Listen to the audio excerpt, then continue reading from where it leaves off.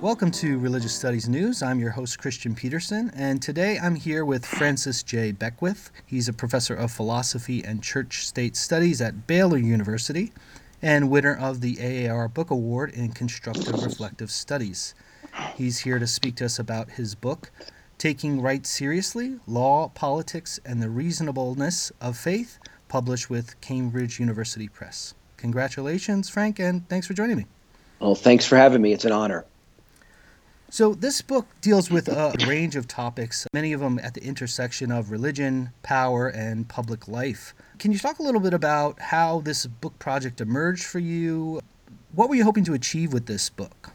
It begins with the story, and the story actually was the catalyst that kind of got me thinking about the issues that I eventually address in this book. I was speaking at Texas Tech University Law School back in 2004.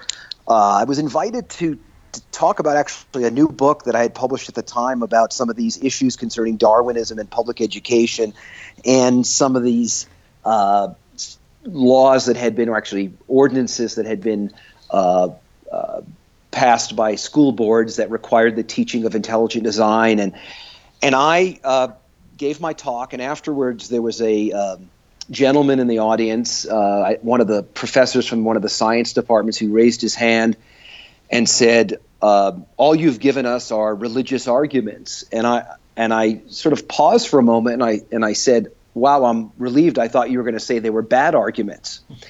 And it was a moment where I thought, even though I've been actually a critic of intelligent design, and most of my early work actually dealt with the legal question, so I kind of have this unusual view. I think it's legally permissible to teach it, but as a view, I think it's flawed.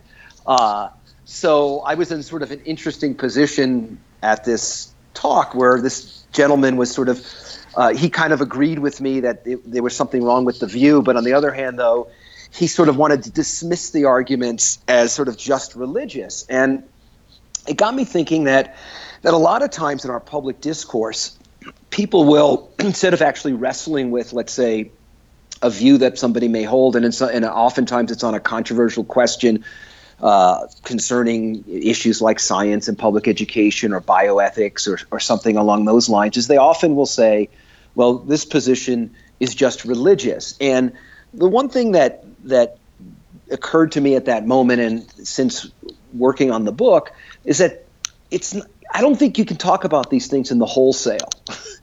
I think you have to kind of talk about them in the retail. And what I mean by that is that each individual issue is slightly different, and it touches on different aspects of the religious life. So, for example, the issue that I was talking about at Texas Tech, the question of science and religion, and the question of whether Darwinian evolution is inconsistent with theism, that's a question that's both obviously philosophical, it also is scientific, and it also is theological. And so the individual that raised that question sort of didn't realize that there are different ways to look at, let's say, the issue of, again, intelligent design.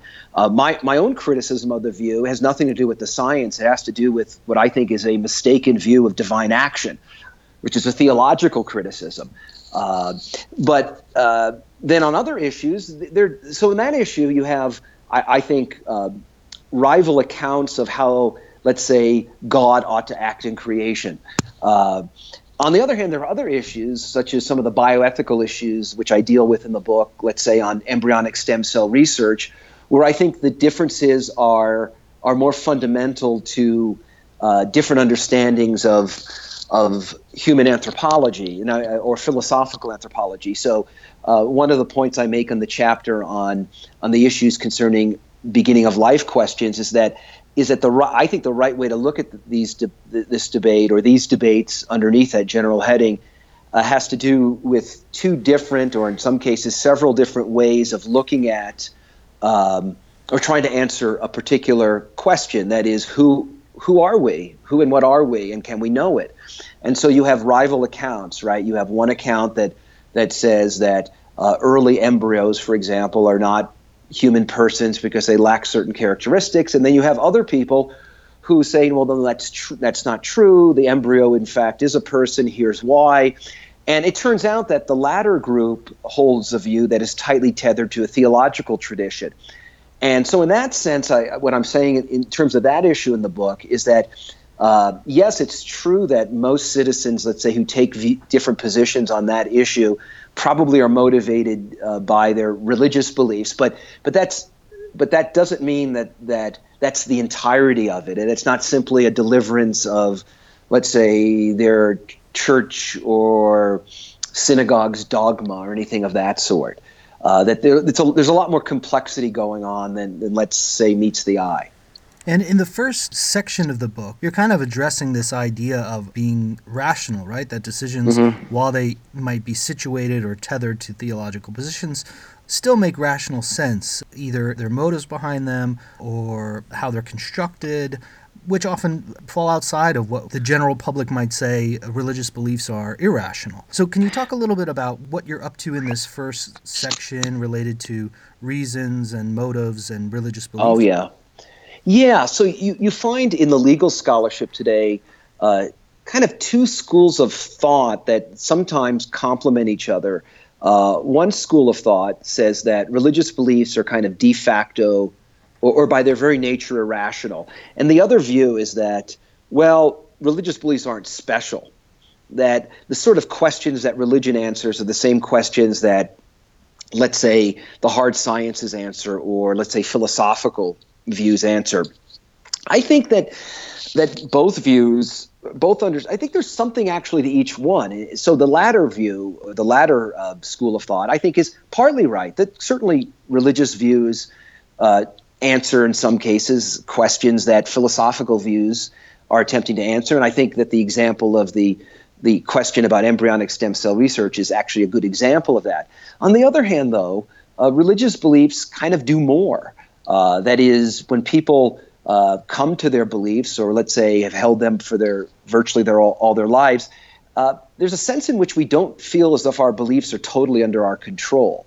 So I bring this up to my students in class. I ask them to try to unbelieve something. It's really difficult to do. Beliefs aren't like commodities. They're not things that we can sort of, go to the supermarket and purchase, let's say, Christianity and leave and change our beliefs. Things are a little bit more complex than that. Now, the other kind of school of thought that is sometimes aligned with this is the view that religious beliefs are irrational, and usually the what's doing the intellectual work in that school of thought is a kind of view that the way we look at all our beliefs is through we ought to assess all our beliefs through the paradigm of the hard sciences. And the case I make in the book is that that's really not a very good way to look at the way in which people hold beliefs, religious or otherwise. So, for example, there's lots of beliefs that we hold, moral beliefs, beliefs about law, that don't really fit very well under the hard sciences, but they seem to be perfectly rational to believe in. And it turns out, I spend an awful lot of time in the book pointing out that a lot of these authors oftentimes, I think, have a misunderstanding of how religious beliefs develop and interact with challenges. And so one of the criticisms that's leveled against religious belief is that, well, it's insulated from evidence, it's insulated from criticism. And one of the points I make is that that's actually historically not true in some cases, that if you look at, for example, in the history of religion in the West, mostly Christianity and Judaism, you find that those traditions, when encountering, let's say, ideas and thoughts that may appear hostile to those traditions, they either find ways to appropriate those ideas or they try to deal with them in a different way. Now, there's obviously exceptions to this, and some of these authors actually bring out some good exceptions, namely that there are people within those traditions who sort of insulate themselves from the evidence. But even there, I think the fact that they feel that they have to insulate themselves from the evidence means that they're actually taking it seriously, right? So I do think it's that there's at least in that literature, a kind of caricature of of how sort of the major religious traditions encounter differing views, and also how people within those traditions themselves intellectually deal with ideas and beliefs that are challenging to their traditions. And people do it in different ways, and I give a variety of examples in that chapter. In the second section of the book, titled Dignity and Personhood, you are looking at issues of bioethics, which you've talked a little bit about here. And one of the kind of case studies or examples you bring in is the Hobby Lobby case, which many listeners might be familiar with. Yeah. Can you tell us a little bit about what you're trying to do or demonstrate through the Hobby Lobby case? Yeah, I take a different take on that, I think, from most people. I mean, without getting too much into the background of it legally, the majority and dissenting opinions in the case, I think both make the same mistake. Justice Alito, who writes the majority opinion, refers to the views of the Green family, who are the main plaintiffs in this suit, who own Hobby Lobby, as referring to their views as kind of merely religious. And I say in the chapter that doesn't fully capture, I think, why people, let's say, hold the view that they do. And their view is that they objected to the fact that the Secretary of Health and Human Services, under the Affordable Care Act, required them, as all other businesses, to purchase for their employees certain contraception. And some of those birth control methods, according to the Green family, may result in the destruction of embryos. Now, to be sure, it's very rare that could happen, but they were concerned about that, and they didn't want to participate in that because they were opponents of the destruction of early embryos. So, but my criticism of Alito is that he sort of treats it as if it's no different than, let's say if you had a Catholic business owner who believed in transubstantiation. I think that there are different beliefs within religious traditions that are situated differently in terms of their intellectual credentials. So the Green family I have no doubt that they believe it because they think the Bible teaches their viewpoint, but there are lots of other people that who hold similar views, who think that not only do their scriptures teach this, but they also believe that they can be defended through sort of rational argument. On the other hand, Justice Ginsburg, I think, raises some really good criticisms against Alito's analysis in terms of the law. She points out that, well, if we're going to give exemptions to people for these generally applicable laws concerning healthcare, why can't we do that for, let's say certain groups that, let's say, are against blood transfusion or the use of medicine at all? And I think that's a pretty good counter to what Alito's saying. But then she goes on to say, but the court should never deal with whether religious beliefs can be assessed. We shouldn't be in the business of assessing the reasonableness of religious beliefs. And I go on to point out that, in fact, the courts have been assessing religious beliefs since the beginning, and they can't help but do it. So a very famous case from the 1970s called Wisconsin versus Yoder, the Supreme Court dealt with a Amish family that wanted to be exempted from compulsory education. And the argument that they gave supporting the family was the Amish have this wonderful tradition of educating their children. They've contributing to the common good. And as I tell my students when we go over this case, it's clear that the court would have not given an exemption if it were just like a couple of parents that just wanted to take their kids out of school. So there's a sense in which the courts have, in fact, been making these judgments, and I think they can't help but do it.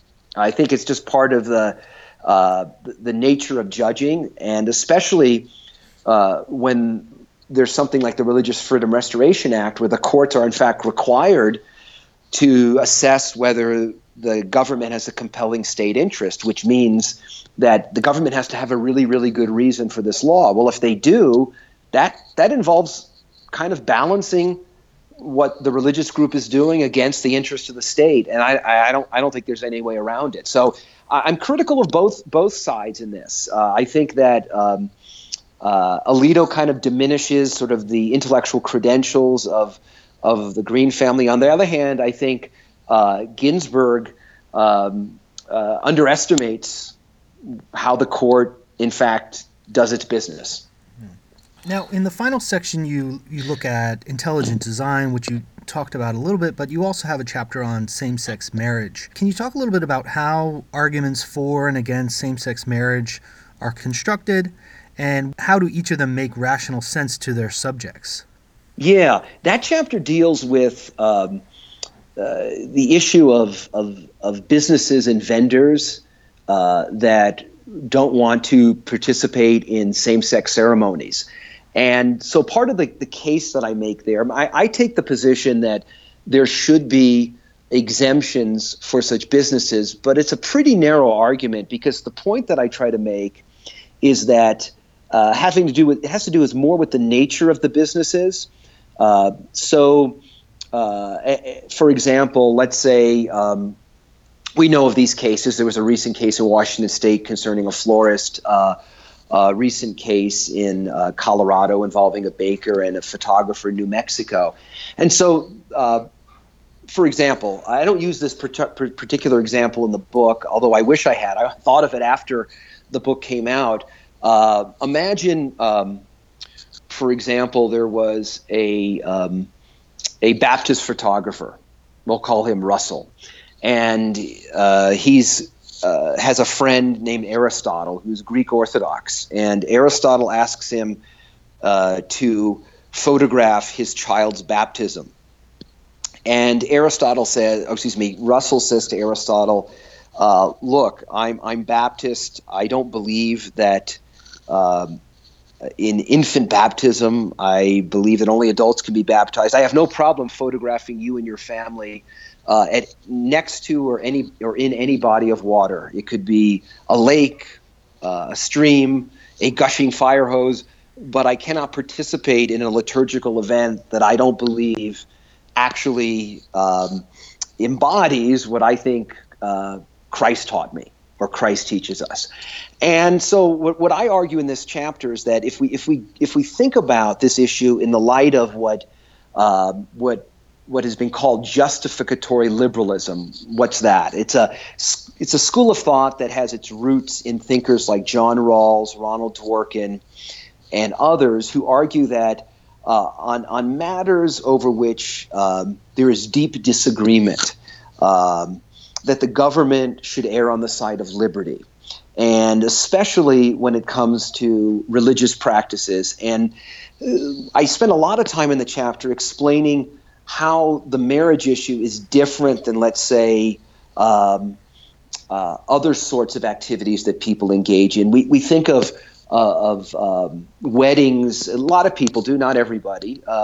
We think of weddings as we think of, let's say, baptisms and bar mitzvahs, and less like birthday parties and bachelor parties. And I think the reason is that there's a kind of we connect these activities or practices to something greater than ourselves, a sort of transcendent reality. And so I think, for example, if you look at like the case up in Washington State, which I actually just footnote in the book, it was just settled last week in the state of Washington. You had a woman florist who did not want to contribute. I don't know what the right term is. Participate in a same-sex wedding by creating certain types of flower arrangements, and yet both of the gentlemen who were getting married are actually clients of hers, who she has served for years. And so for her, it was really the ceremony and not the individual. And so the point I make in that chapter is that I think what would be helpful in cases like this is if we did make distinctions between kind of liturgical events and even the difference between, let's say, the types of services provided. So expressive services like, let's say, that are close to the arts, like photography and flower arrangements, and even certain types of creation of baked goods is different than, let's say, selling someone a loaf of bread. So I make all these distinctions in order to kind of draw out what I think is important religiously in this debate that maybe some people miss. Are there any final thoughts that we didn't get to touch upon that you want listeners and potential readers to come away with? In the intelligent design chapter, I'm very critical of the intelligent design advocates, largely for reasons that I mentioned earlier in the interview. I think that the view that is often presented kind of diminishes divine action. What I mean by that is that the ID advocates oftentimes present their view as if they have to find space in the natural sciences for God to act. And I make the argument that among sort of traditional theistic views, such as found in Judaism and Christianity and Islam, God doesn't actually play that kind of role in terms of his creative activity. And so I'm also quite critical, by the way, of some of the kind of new atheist types as well, because I think they actually have the same misunderstanding. And I conclude that in a weird way, both sides of this debate actually agree, and I think they're both mistaken. Great. Well, thank you for writing a great book, and thanks for making some time to talk about it. Well, thank you for having me.